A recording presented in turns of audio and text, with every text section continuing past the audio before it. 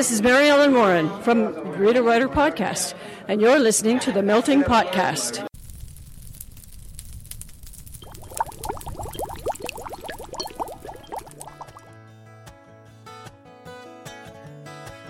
You're listening to the Melting Podcast, a writing variety show featuring a little of everything from everyone, everywhere.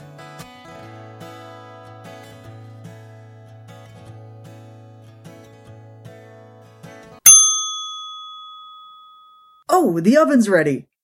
Wow, that thing took a long time to bake. 9 months. That's a really high-maintenance souffle. Yeah, for those of you who don't know, hey, this is AF Grappin, your head chef. So your grill mistress, Erin, has been pregnant for a while, and she has finally gotten that bun out of the oven. So she and our dish boy, Theo, are celebrating their third child, little boy. Our newest junior chef has joined the kitchen.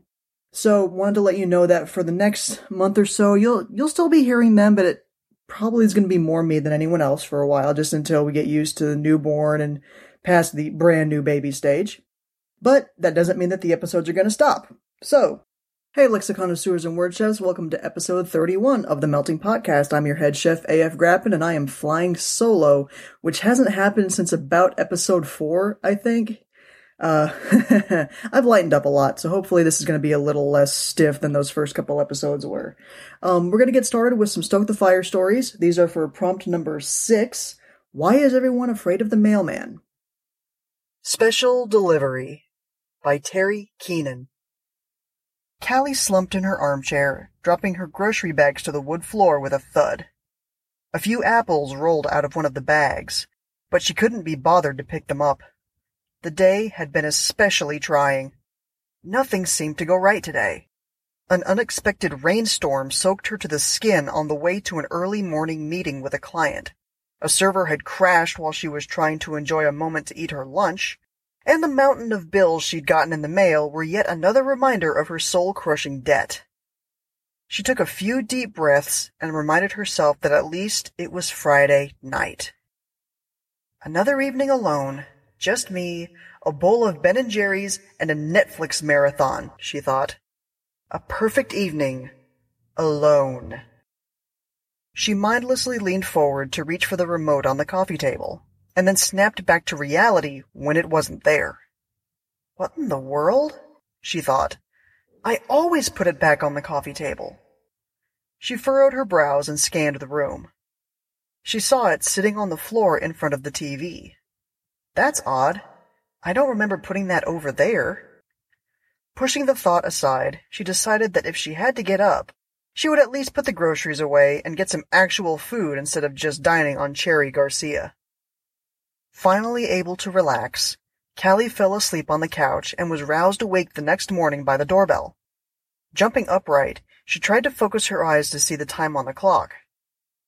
Who the hell is ringing the doorbell at 8:30 a.m. on a freaking Saturday? That no soliciting sign was a waste of the material it was printed on. Callie got up and headed to the door, looked through the peephole, and felt a wave of relief when peering through the peephole revealed the mailman. She made a feeble attempt to straighten her mussed hair and opened the door. The ever-smiling mailman stood on the other side of the screen, holding a package. How is this guy so happy all the time? Callie rubbed her eyes and opened the screen to accept the package. Well, good morning, ma'am. Looks like your package from home is early this week. Normally comes on Tuesdays, doesn't it? Callie thought for a moment, her mind still fumbling with consciousness, and realized that, yes, it was early. Mom normally sent her weekly care package on Saturdays, so they arrived on Tuesday the next week. Taking the package, she mumbled something that sounded like thanks, before closing the door behind her and shuffling back into the house. Callie carried the box to the kitchen table, wondering what was inside. Mom was always very creative about her weekly package. She hoped there was jam. She loved her mother's apricot jam. Callie jumped as the screen door closed, interrupting her childhood memories of Saturday morning cartoons and homemade bread with jam. How long had the mailman been standing there? She tiptoed back to the front door to look through the peephole, and watched the mailman walking away back to his truck. Weird, she thought. Maybe he had to tie his shoes? Callie returned to the package and was excited to see that, delicately packed inside, was its usual variety of jars and bags and a letter from Mom. She did a small dance to herself when she opened the individual bags and found a loaf of sourdough, a jar of apricot jam, and a pound of coffee from her favorite coffee shop. This day is turning around, she thought. She headed to the counter with her bounty and began preparing her breakfast. With the smell of coffee heavy in the air, Callie sat down at her kitchen table with her bread and jam to read the letter from Mom. She smiled while she savored the flavors of her childhood, the opposing savory flavor of the warm, soft sourdough with the sticky, sweet apricot jam. Her smile broadened as she read the letter from Mom, hearing news of what was happening in their little town and a funny story of a fat raccoon breaking into the chicken coop. Once she finished eating and reading, she stared out the back door and let her mind wander. The interaction with the mailman kept returning to the forefront of her mind. Why was he so interested in my package? And why is he so acutely aware of what day my package normally comes? She tried not to think about it too much, but in her mind, the mailman's smile had turned from friendly to eerie. Monday came back around, and it was the usual grind, the normal mountain of emails, meetings, and interruptions, but it was an efficient day. She arrived home, excited to try the new recipe she'd found online over the weekend. Walking in the door, she hung her purse on the hook and went to the kitchen to start dinner. That's odd, she thought. Looking at the kitchen counter, she saw a plate with crumbs and a knife with the sticky evidence of apricot jam on it. I know I put that in the dishwasher so it could run while I was at work. It was an old habit to always put the dishes away before leaving the house. She didn't want to deal with a trail of ants upon arriving home. Picking up the plate to put it in the dishwasher, she noticed the dishwasher was locked. I did run the dishwasher. Did I just forget to put that one plate in before leaving? She knew she always put the dishes away, but she lived alone, so it wasn't the boogeyman. She went about her evening and then her week. The week grew stranger as it went on. She got a letter from Mom on Wednesday, saying she was going on vacation for a few weeks. Mom was such a homebody. She wouldn't even take the 3-hour drive to come visit Callie. Callie was surprised Mom would trust someone to watch the chickens for that long. It just wasn't like her to leave. A few of her pieces of mail had been ripped open, probably by some neighborhood boys, and she kept finding things out of place around the house. Am I going crazy? When did I start leaving dishes in the sink and my dirty clothes on top of the hamper? She needed to get out of the house. On Friday, she asked her boss for some time off, and he agreed. Her performance at work had been great, and she deserved a break. She headed home during her lunch hour to start her vacation early. The woody smell of coffee hit her nostrils the moment she walked in the door. Callie's heart began to pound as she saw a plate on the kitchen table. I ate breakfast with a client today. I didn't have any dishes this morning. She scanned the room in a panic, trying to find a way to explain the aroma in the dish on the table. Suddenly, a burst of pain exploded at the back of her head, and her vision went dark. Callie's eyes fluttered open, and she immediately felt the shock of pain in her skull. She noticed her clothes were changed into an evening dress. She'd been gagged, and her hands and feet were bound. Her vision finally focused to see someone sitting in the armchair across the room. It was the mailman, sitting in the chair and drinking a steaming mug of coffee. My coffee. He smiled, and she immediately could feel his eyes piercing through her. You came home early. I'm sorry, but I couldn't let you scream or get away. I've watched you for weeks and was waiting for the time to make you my own. Callie screamed, but it was muted by the gag. He put a surprisingly soft hand on her cheek. Don't worry, Callie. I'll be able to get that apricot jam to you where we're going.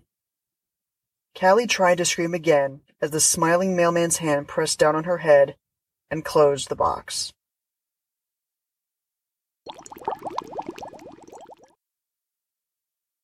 Postal by Linton Bowers. The screen of my laptop lit up my dark room. Grandma gave me a gift card on her visit last week, and I finally decided what I wanted to spend the money on. A video game. I ordered it online, and was almost through checking out when I reached the delivery option. I was at a bit of an impasse. Everyone in my neighborhood was afraid of the mailman, but I couldn't get an answer as to why.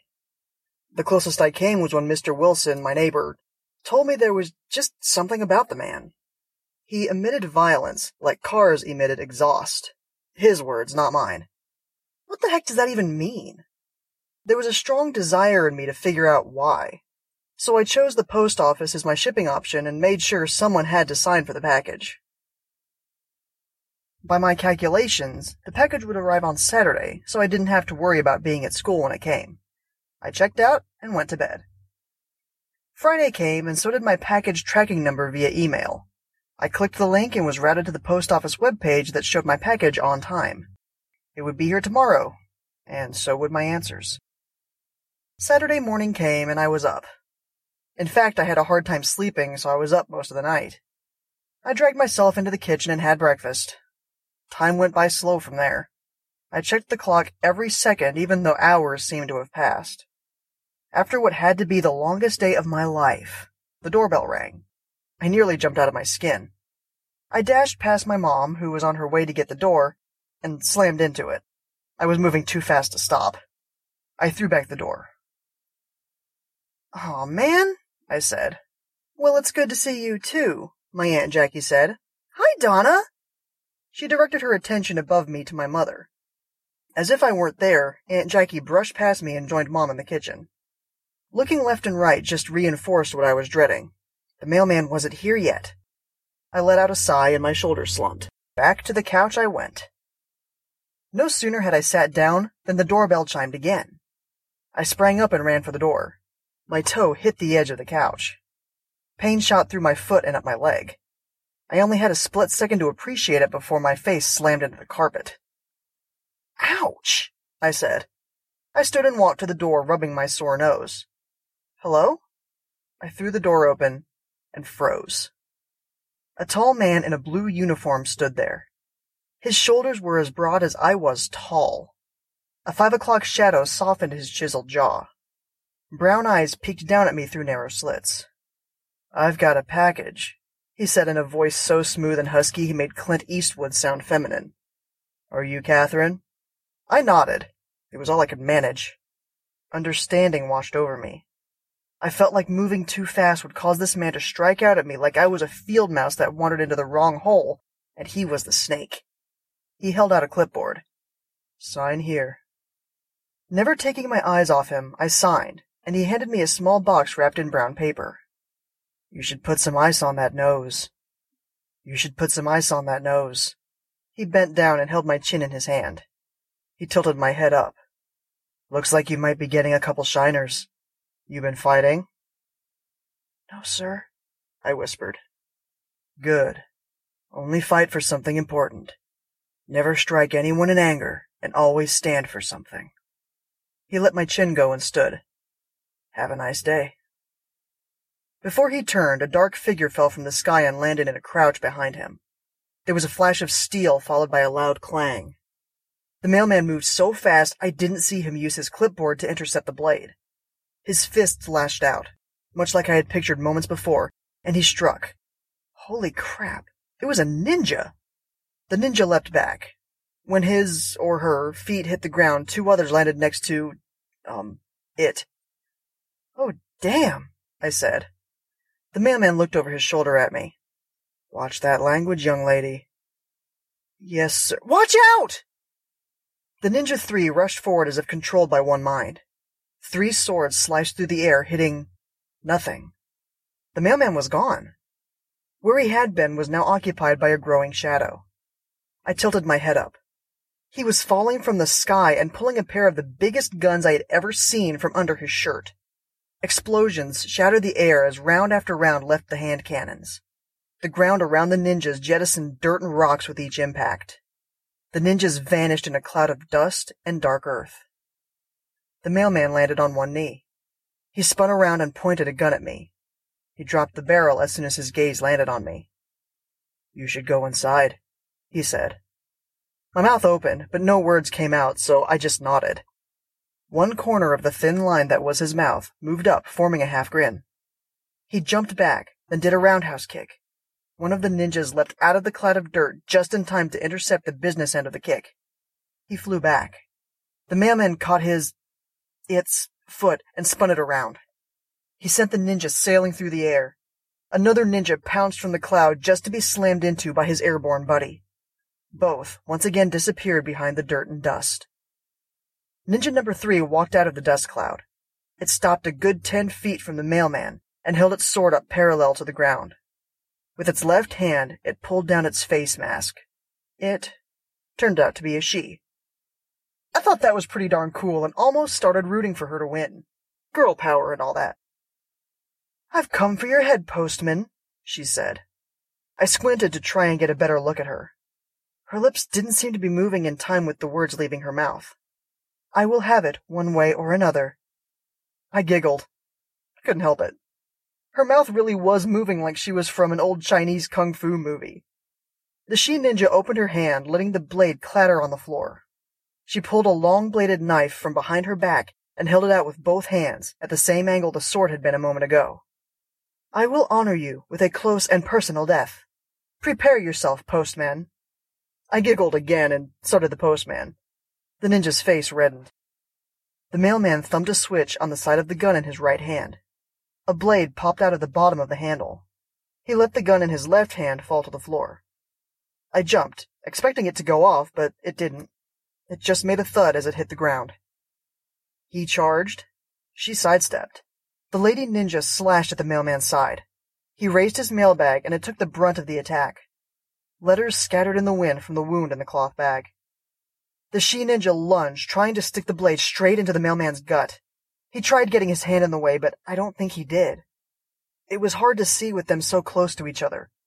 They were locked in those poses, the she-ninja with her knife-holding hand thrust forward, and him hunched over the blade with one arm hanging down at his side, the gun dangling from his fingers, and the other wrapped around her wrist. My breath caught in my throat as I waited to see what happened. Then I noticed the trembling. Her arm was shaking, as was his. At the speed a glacier moves across the ground, he pushed her arm back into the side.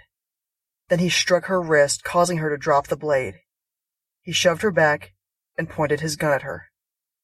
"I don't want to, but I will," he said. She ninja threw something small at the ground. Smoke exploded up and she was gone. The mailman bent down and picked up a letter. He handed it to me. "Have a nice day." Then he was gone, and I knew why everyone was afraid of the mailman.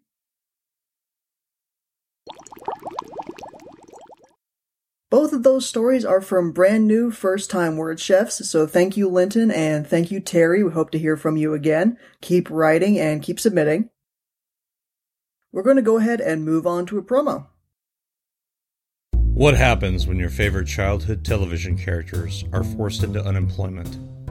What is a puppet to do when corporate America shuts down the television stations and educational shows that gave them purpose and a reason to live? Pretty much any and everything that a down-on-his-luck human would do. And much, much more.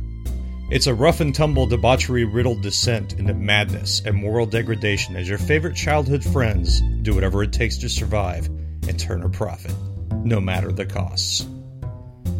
One unlikely anti-hero steps out of the trash-strewn alleys to take back what was lost. My name is Oscar. I'm a grouch. I'm also a private eye. The Street. A satire by Paul E. Cooley, now available in trade paperback, audiobook, and ebook from shadowpublications.com, where we don't believe in happy endings. And I'm back. Now, you know that we normally do a variety of things, and pretty often you'll see a mystery meal. We have one done, but all the insanity of little LD being born has kind of made it hard for us to sit down and record. So it's in the works. I'm going to try and get Aaron and Theo to sit down and record the new mystery meal once they've had some sleep. But we are still going to go ahead and open up our Facebook and Twitter feeds for the next mystery meal. So we'll have a couple of them coming up. But for now, we're going to move on to a little seasoning. This is our first interview from Balticon 50, and this is with author Michael R. Underwood. Hey, lexiconnoisseurs and word chefs, I'm here at Balticon 50 live with Michael R. Underwood, author of Geekomancy and the successfully kickstarted Genrenauts series of novellas, which we did a review on those a few episodes ago, and I still wholeheartedly believe that every single one of them is phenomenal. So how are you doing, Mike? I'm doing really well. It's fun to be at the con. I live just like 3 neighborhoods away from the location here, so it's really easy to get down to. And I like getting to see people and having like a regional con base. Yeah, it was an 11-hour drive for me. Don't rub it in. Well, I want to go ahead and ask. We have a kind of generalized question we ask everybody at first. Mm-hmm. Is there a project that you have conceived of that you either haven't gotten to write due to time or because you felt like you weren't ready for it yet? Yeah, I've got a kind of a science fiction with an interesting format idea that I'd like to get to some point in the future. And because I watched the rebooted Battlestar Galactica when it was on, and then kind of rewatching it a little bit, even though it's very intense. So sometimes like it's not what I'm looking to do. Yeah. But that show is so much from like it's the view from the top. Mm-hmm. It's the political perspective. It's the military perspective. And I'm really interested in a project that would kind of take a fleet-based planetary diaspora and focus on the individual and the ship level. Kind of the shorthand that I have for it in my brain is anthropologists in space. And that it would be almost World War Z-esque in like an oral history of a space diaspora. Mm-hmm. But I know there's a lot of research I want to do first, like researching case files for social workers and researching like disaster survival narratives and how folk groups kind of reconstitute or how new groups form in the wake of disasters, and looking at post-Katrina or Syrian refugees, and that there's a lot of real-world research that I should do before I embark on a project that's trying to really speak directly to that sociological level. So that's kind of the Grand Slam project that's in the distant future that I'm hoping to research and then train up to be good enough to write. Well, now that it's been spoken and is being publicized, you have to do it. I will. I do have to do it. So, someone may do something that's very close to it at some point, and then either like they'll have done it and I can read just that one, right, or I'll just have to kind of adjust. I think that setup has so many different possibilities, especially if it's very personally oriented, that even in that same setting, someone else entirely could do something with it. Like you said with World War Z, how it was so many different perspectives on the exact same series of events. That would be really intriguing. Yeah, because you could do a whole like counter narrative version of World War Z with a different set of 20 interviewees who all had different positionalities and experiences within that historical timeline, and you could get. You could have like 4 conflicting sets of accounts. Right. And it'd be really interesting. Just out of curiosity, on a project like that sort of a thing, one of the issues I struggle with is getting my characters to speak with different voices. Okay, yeah. Is that something that you struggle with, or do you feel that you could actually accurately have differences between, say, 20 point of view characters giving that kind of oral accounts? I think with that, I'd be having people focus into first-person narratives, or like they would be self-reporting. So it would be a question of finding each individual character voice from a very deep POV standpoint instead of like generalized third-person voices. Because I tend to write very close third-person that is fairly sometimes interchangeable with first-person. Because I was a gamer. Kind of as a lot of my storyteller training. No, I know, right? Because I had so much experience, like being the GM and just like dropping into NPCs on the moment. And my parents met like doing musical theater and are both performers. That I feel pretty confident that I can develop and then inhabit a character voice. Sometimes it takes a little bit of work, and sometimes I have to write into the project before I find the voice of a character, and then I go back and revise it. But that's something that I try to attend to. and I feel pretty well prepared to do, even with a larger project like that. It would just build in more time to the development cycle. Okay, so clearly you're a nerd. Yeah. Geek, whichever term you prefer. Any and all, really. Because, like I said, you've written a book called Geekomancy, and you've got the Genrenauts series, which are highly specialized nerd geekdoms. Yeah. Because so far out is you've got the Western world, you've got the sci-fi, and the recently released, because this is going to be in the future, the romance. Yeah. How far into each of these genres do you personally delve versus how much do you actually have to research specifically for these stories? Yeah, so for the first season, I selected a suite of genres and subgenres that I was fairly familiar with in one way or another. When I was a kid, my dad worked at Bantam Double Dell, so they were the ones who published the books on tape version of Louis L'Amour's Western novels. Right.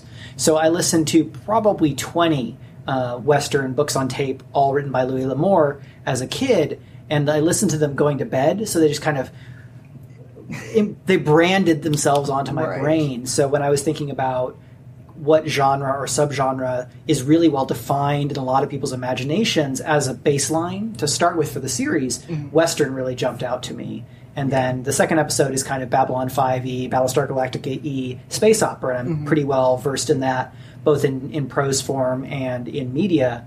And then rom-coms, most of my experience is on the media side with television and film, not as much like rom-coms in prose form. And then the episode 4 is like police procedural buddy cop story. So it's like Castle or Psych, or like a lot of the USA crime shows that are very personality driven. And then episodes 5 and 6, the 2-part finale, is traditional Fantasyland, very much in the Diana Wynne Jones Rough Guide to Fantasyland style, and diving into all the things that I love and all the things that I want to poke fun at kind of the traditional genre for. Like moving forward in the series, I want to tour kind of more subgenres across some different categories, and if I can, I'd love to do the research and get some beta readers for it, to do some genres I'm not as familiar with, and especially to go outside of what traditional Western storytelling styles, like to do something with Bollywood or Nollywood, or to do an episode that draws upon the wuxia tradition or chanbara from Japan, because I want to make sure that the series writ large acknowledges that there's a plurality of storytelling styles, and that the team is very specifically North American commercial genre story sets, because that's their beat, and it lets me have a home base in the ones that I'm more familiar with. And then as the series goes on, I'll do the research, and because the research for that, as I make the quotey fingers, is like watching stuff, reading stuff, and it's all the things I want to do anyway. It's the dream. Yeah. But even though you've got your character, since your team is based in North America, though, it is still an extremely diverse team, and you've got Sheeran, and she's, and I cannot remember their operator's name. Oh, Preeti. Preeti, thank you. That could very easily kind of be your stepping stone into getting into. Was that intentional? Yeah. So there's a reason why kind of Preeti is in ops, and she's positioned in my mind to be kind of a more direct member or a more direct participant in a story if they're going to go to like the base that's in South Asia, because I haven't totally decided where in South Asia I want that base to be, but because more of the world's population is in a circle that you can draw around South Asia, Southeast Asia, and East Asia, more population is inside that circle than outside it. So in terms of like the multiverse of stories reflecting from our world, those regions are going to be huge. And I wanted this team already to be intentionally diverse, and I haven't put the King-specific reasons into the text, but I had identified it that King mostly recruits people who are marginalized within their own kind of cultural context, because from his own experience being a black man growing up in Baltimore, which is a very divided city, I know because I know I live here, that he recruits people who are used to being on the outside of a story, and he recruits people who are able to code switch between different systems of communication, different like discourses and relationships to power, because that's what they have to do when they're being genre-nauts. Well, like with Leah being Chinese American. That is so deep. Yeah, and it's tricky because I'm intentionally setting up a team where I know that I have to be very careful, and then I have to do research, and then I have to have people like checking my work, Right. Because I don't want to be writing token characters. I don't want to be writing characters who I'm purporting to be from these different backgrounds, but then to have it never be relevant. But I also don't want to claim the job of speaking for these other positionalities. So, like, being Chinese American is relevant to Leah's life. Being Iranian and being trans is relevant to Shirin's life. I forgot she's trans. And her historical context is very specific because she was coming of age just as the Revolution of '79 was happening, and she was her family were in tight with the previous regime. Like, so that's how she was in intelligence, and then like Iran around the revolution time, as the research I did, was not at all friendly to trans people. Like, it wasn't super friendly before, and then after, and like decades after that, the setup in Iran, as I've read about it, is that anyone, like, if you're a guy and you're gay, they say, no, you're actually trans. You're a woman because everyone is heterosexual. And that I wanted to be able to have characters whose positionalities mattered, but to not say that I was going to speak for those positionalities. Huh. Yeah, I totally feel like childish in my character selection now. But I've been publishing for a while, and I'm in a place where my day job pays enough that, like, for episode 3, I cast a net out and hired a couple of sensitivity beta readers because I had some scenes where kind of King's kind of being a black man communicating with another character who was black, where that was more relevant, and I knew that I wasn't being confident in the writing. It wasn't up to snuff, and I didn't want to write carelessly or hurtfully. So where I can, I'm trying to bring in those consulting voices. Yeah, normally we would ask, what would you consider your greatest weakness as a writer, and how do you strive to overcome it? That's definitely just that consciousness is a huge feather in your hat, sir.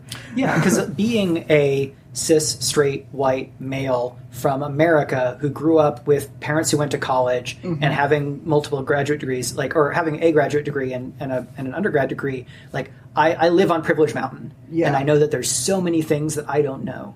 And then knowing that there are things that I don't know doesn't actually make them known unknowns.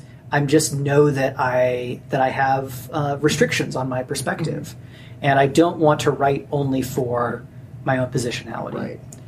So one of the weaknesses that I know that I have is limited perspective, because privilege comes with the ability to ignore things. Yes. Yeah. Well, let's flip that around. What would you consider your greatest strength as a writer? Probably my strengths are that I do my absolute best, and I feel pretty confident in being able to put fun into a work. And part of that comes from, like, dialogue and characterization, and that I feel usually very confident writing dialogue and having a couple of characters and making sure that they feel that their dialogue kind of stands out from one another to at least a fairly decent degree. Sometimes it's tricky because if you've got characters who are like old friends, I know that I start talking like my friends, and there's like the way that we talk with each other, and then you have to figure out where those little points of difference are. But being a gamer and just kind of the way that my brain works in terms of, like, I run social algorithms, like, because I worked in retail, and like this, that I feel pretty confident in that I will be able to deliver, when I want, a story that's fun, where the characters are interesting, and where there's, like, fun banter, or that the dialogue is going to be cool. Like, I'm very happy to just write a scene with 4 people around a dinner table, like, being friends, and feel like I'm still delivering something that's going to be engaging. Yes, absolutely. Like I said, we do try to keep these short, so I don't want to take up too much more of your time. Where can our listeners find you on the interweb? Sure. So my website is michaelrunderwood.com. Yep. And my Twitter handle is Mike R. Underwood. And then up until June 8th at about noon, the Kickstarter for Genrenauts is still running at michaelrunderwood.com/Kickstarter. Yes.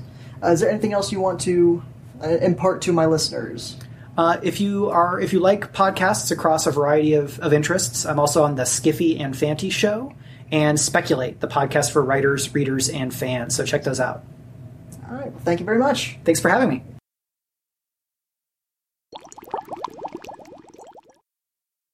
He was just an all-around great guy to talk to. I really enjoyed that conversation. I wish I could have talked to him longer, but conventions, you got stuff to do.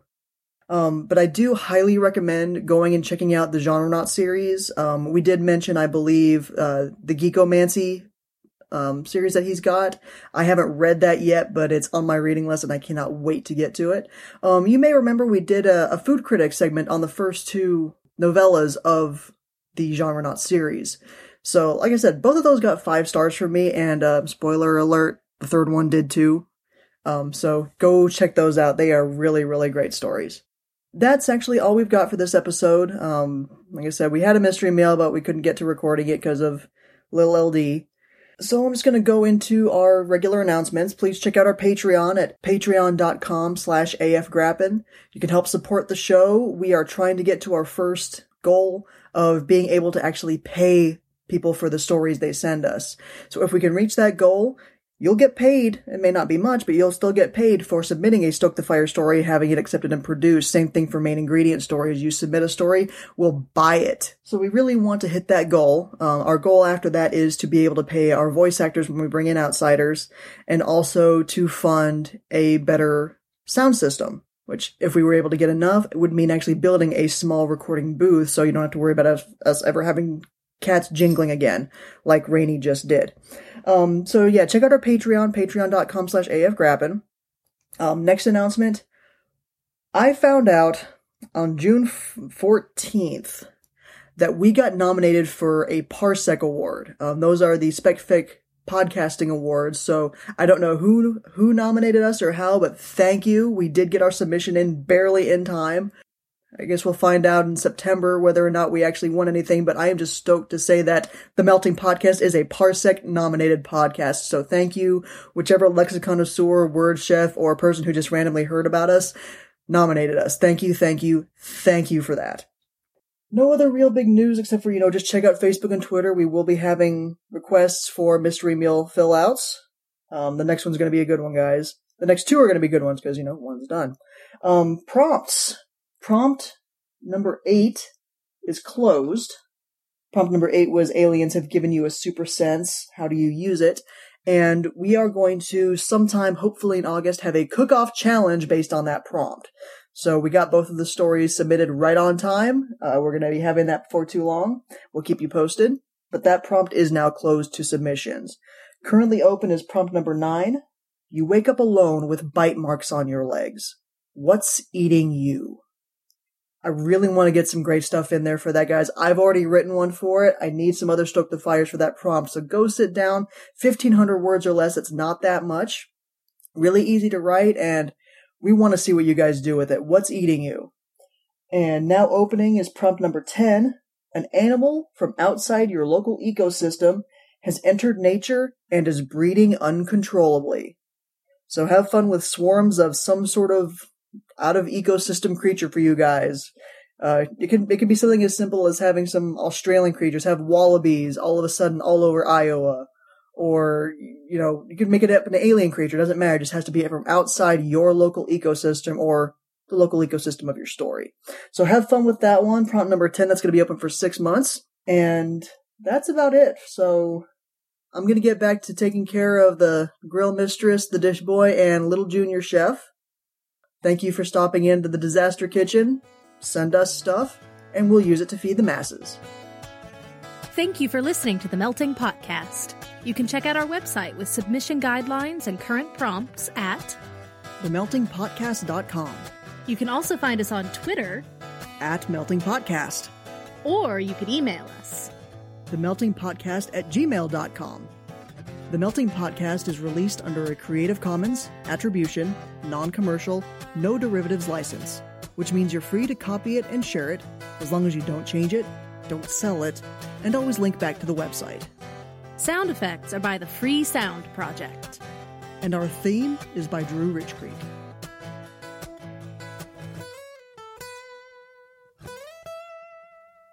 Send us stuff.